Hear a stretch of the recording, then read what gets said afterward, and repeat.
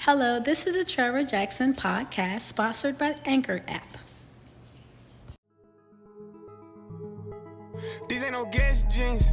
I dropped out of school, I'm still getting mad, but nigga don't test me. I play to the left, they went to the right, they try to finesse me. Still running around with that blicky, I hope they don't catch me. Police had raided that spot, so we went to the next street. Play like I'm dumb, as soon as it pop, I'm going retarded. He say I'm hard and he say I'm garbage, I'm rich regardless. So, I'm reviewing these shoes around $100K in a month for, and Nike sent me a free pair of little runners or whatever. They're the Joyride CC3 setters, they're white, monsoon blue, and vast gray, size 12. Let's check them out. So, I'm gonna do a review on them. These fresh a little bit, a little something.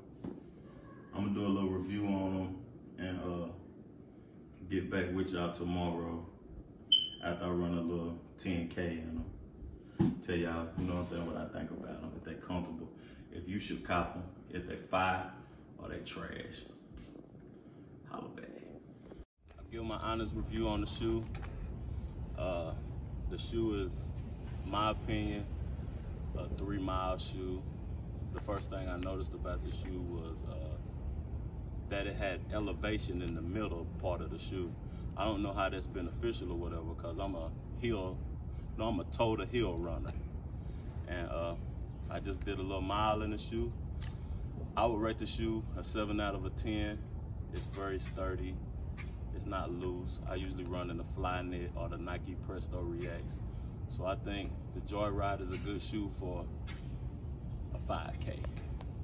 Everybody have a blessed day.